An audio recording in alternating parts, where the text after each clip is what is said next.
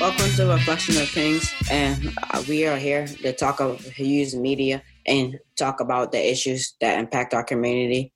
My name is LeVar. Hi, my name is Dylan. Hi, my name is Ethan. Okay, to start off with our first question, what inspired you to be leaders of a beautiful struggle? Yeah, first, I appreciate you young brothers for inviting me to the conversation today. In terms of what inspired me to co-create the organization, LBS, we're about 10 years old this year. We turned 10 in August. And it actually started as an idea that me and my friends had. We were students at Towson University, and it really became, and also connected to that was our experiences in policy debate in high school and college.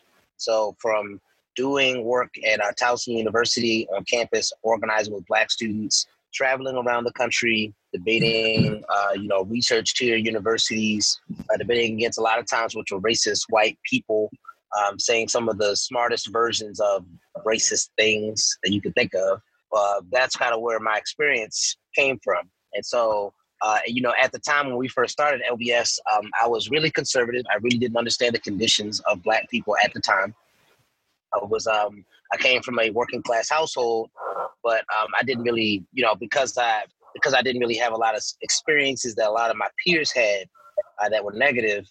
I didn't really understand the conditions of Black people, generally speaking, around the world. And so after my experiences in Towson and debate, actually, I had a bunch of racist run-ins and encounters with white folks in a variety of ways.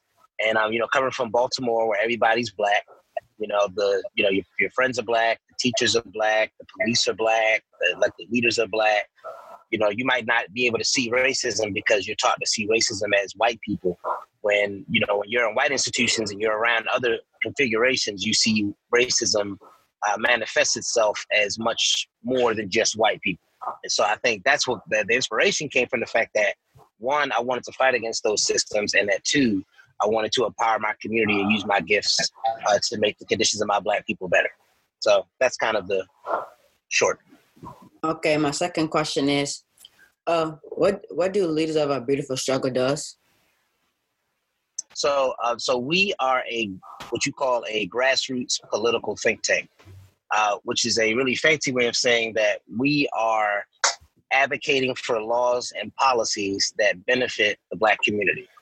And so we've been around, again, for 10 years, and we've been doing that in a variety of ways. So one of the main things that we focused on the past few years is criminal justice reform, because a lot of Black people in our community want the police to be held accountable when they brutalize and hurt our folks. And a lot of Black people, when we want to change those conditions, we want to, hold the cops accountable. People sometimes go to the mayor or other folks. But actually, if you want to change anything dealing with policing, you got to go to the state level. You got to deal with state legislators. And so that's one of the main things we've done over the past 10 years, is going to the state during the Maryland General Assembly to change laws to benefit our community, particularly when it comes to holding police accountable. So, and we do that with a bunch of different things. But one of the main things we focused on is criminal justice reform. Okay, my last question is, why are laws and politics important to you? So, in terms of, a couple things. So one, my personal political beliefs are really focused on, Black liberation. We need to free our people and community from structural racism and white supremacy. The tough part is, in order to do that, you have to build institutions and you have to build infrastructure in order to get that accomplished. Meaning that, we can protest all we want and we can say we hate the system all we want, but in order to actually make a difference in the world and to change the material conditions of our people, that means we actually have to change the structure that exists. And right now, that exists in the form of laws and policies at the local and state level. Most people, when they think about politics, they think about it, they think about Donald Trump and other national politicians when in reality, most of the things that affect our communities happen at the local level and at the state level. And so we just believe that, that's a very effective way to get at some of the things that are impacting us in Baltimore, is that we can go to the mayor and city council, to the state legislature, to change things that are happening us today. Things like with criminal justice reform and police accountability. Police are killing people every 28 hours in this country.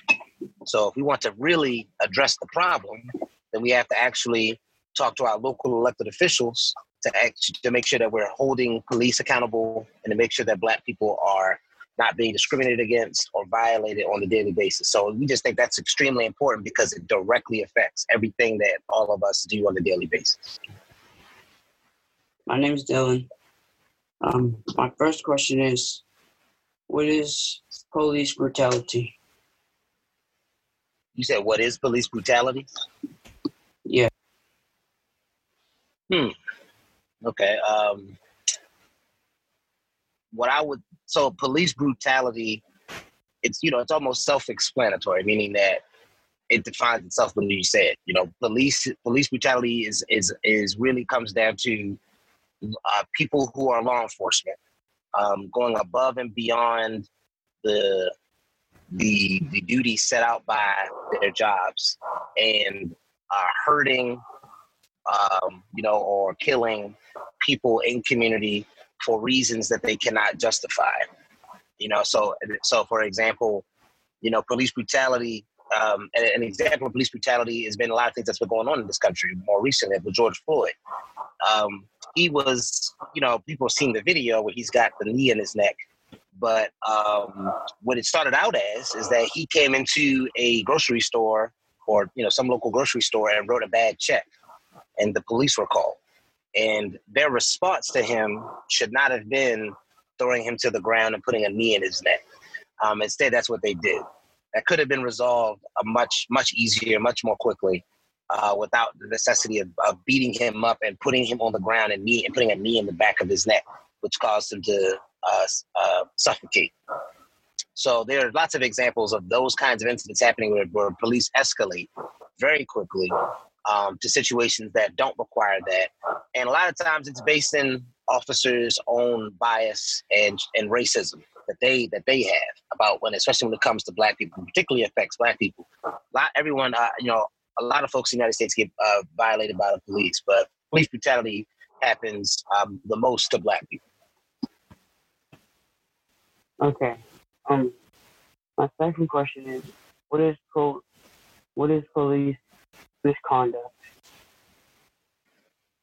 Police misconduct, it extends to a violation of the code or the orders set out by a department. So what that means is, when you're a police officer or any law enforcement official, your department generally has rules for how you engage. And there's of course the law, but the department has they call them general orders, but it's a list of rules that you have to follow when you're in the police department or any law enforcement agency.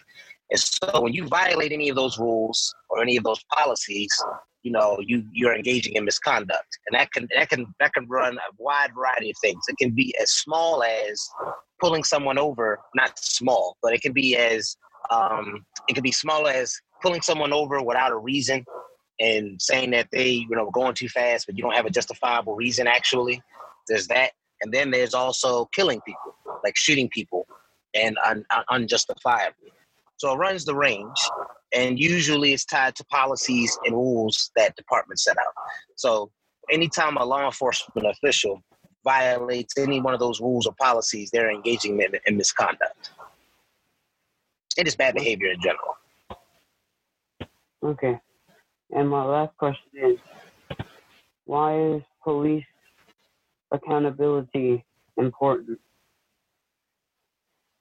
So police accountability is extremely important because, in order for anybody to trust that the police are going to do what they're supposed to do, we should make sure that as people who live in Baltimore and live in these places, that we should be able to tell the department and police officers if they're doing a good job or not. Part of the problem is that the system is not designed for residents, people like you and I, to actually have any input in what the police are doing, or to even know what happens to bad police officers or police officers that engage in misconduct. So it's extremely important that we have police accountability and that we put it into the law, because the law it dictates how everything moves. When you make something a law, it means you have to follow it no matter what. And so part of the issue with the law in Maryland is that there is no way for us to actually to directly hold police accountable as residents. So a lot of what we've been doing is focusing on getting residents the power to actually directly hold police departments and police officers accountable. And so without that, that means that we're leaving that up to law enforcement. So that's like police looking at other police officers and determining what's good and bad, whereas we should be doing it. We think we should do that. And so that's good. That's extremely important, because that's how we're going to actually get more understanding about how police are operating and hurting our communities. For my first question, why is it that when police get caught being brutal to a citizen, it takes longer for the officer to go to jail than a normal person or citizen? That's a very good question, actually. So the short answer to that question is state law. And here's why. You know, most people, so let's take you, Dylan. If you walked into a room right now and shot somebody, you would probably, you'd expect to, one, you get arrested, you go to jail, you would have to give a statement on what you did, and you might not be able to get bailed out of jail, so you would probably wait for a trial, and then they will probably convict you, and you go to prison. That's how it happens for everybody. Anybody that does, when police kill people, when regular folks kill people, that's typically the process that all of us have to go under. In Maryland specifically, and in 16 other states, there is a law called the Law Enforcement Bill of Rights. And the Law Enforcement Bill of Rights, what it does is that it gives police officers protections. So that way, when they do kill people, that means that they have a different set of rules that they get to go by. So I'll give you an example. Y'all familiar with Freddie Gray? In the Baltimore uprising, right? I know that it was kind of like George Floyd's death. In a similar way, yep. So Freddie Gray, when he was murdered by Baltimore City Police, at the time, because of the Law Enforcement Bill of Rights, when that happened, when Freddie Gray died, and they were and there was all this commotion about sending the officers to prison, at the time, state law said in the Law Enforcement Bill of Rights that they had 10 days before they had to actually give a statement to the police. Now, that's nuts, isn't it? Like, somebody dies at your hand, and you get to wait for 10 days. Now, if you give somebody 10 days before they actually have to give a statement to police, then that means what? You're probably going to be making up stories. You're going to probably try to figure out how to collaborate your story, so that way, you know, you can make yourself justified. And so, in the killing. And so there's that, and there's a bunch of other things that are protected under the Law Enforcement Bill of Rights. Another thing that's protected is that the thing's called police trial boards. So in the same example, if a police officer kills somebody, then the internal structure that holds them accountable in the police department are called trial boards. That basically means you're going up into a room with your peers on a board, looking at what happened, and then they decide whether or not it was inappropriate or you acted in bad faith or what have you. Those trial boards have a lot of power, but they are only served by law enforcement, which means that it's police policing other police. And so many times these trial boards don't really reprimand officers. They don't really send bad reports to these officers. And up to this point, more recently, they haven't been public. So, but again, the answer to your question is that there is that state law protects police and the Fraternal Order of Police, which is the police union, gives them all this protection. So at the end of the day, they aren't held to the same standard as you or me. For my second question, do we need more do cops need more body cams? Now, if you ask my opinion on it, no, because there have been multiple cases. There have been multiple cases where Black people have been murdered at the hands of police, and we had the footage, and they still did not go to prison. And so that being any kind of determining factor in whether or not it will decrease police killing, to me, doesn't make any sense. The other thing I would say is that police cameras and other things like that, where they want more technology for police, is that it's bad for a couple reasons. One is that giving more technology to law enforcement, this is not, to monitor more Black people, to monitor more of our poor and working class Black communities isn't a good thing.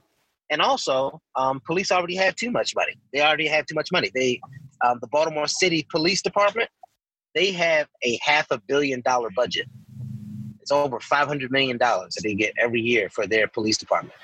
Meanwhile, things like Rec and Parks, I think their budget is maybe $80 million, maybe, and other departments are much lower. And so, but things like body cameras give the police department an excuse to increase their spending and to increase their budget. And so I just generally think that's not a good idea. They already have body cameras. Spending more money on more body cameras doesn't really fix the issue of police brutality. For my last question, when an officer is being brutal to a citizen, do other officers get held accountable? What do you? Can you say your question again? When an officer is being brutal to a citizen, would other officers get accountable for that behavior too? So you asking if a police officer brutalizes somebody, are other officers held accountable? Yes, like officers that are in the area and that are with that one officer. Like that may have been around while they're doing that?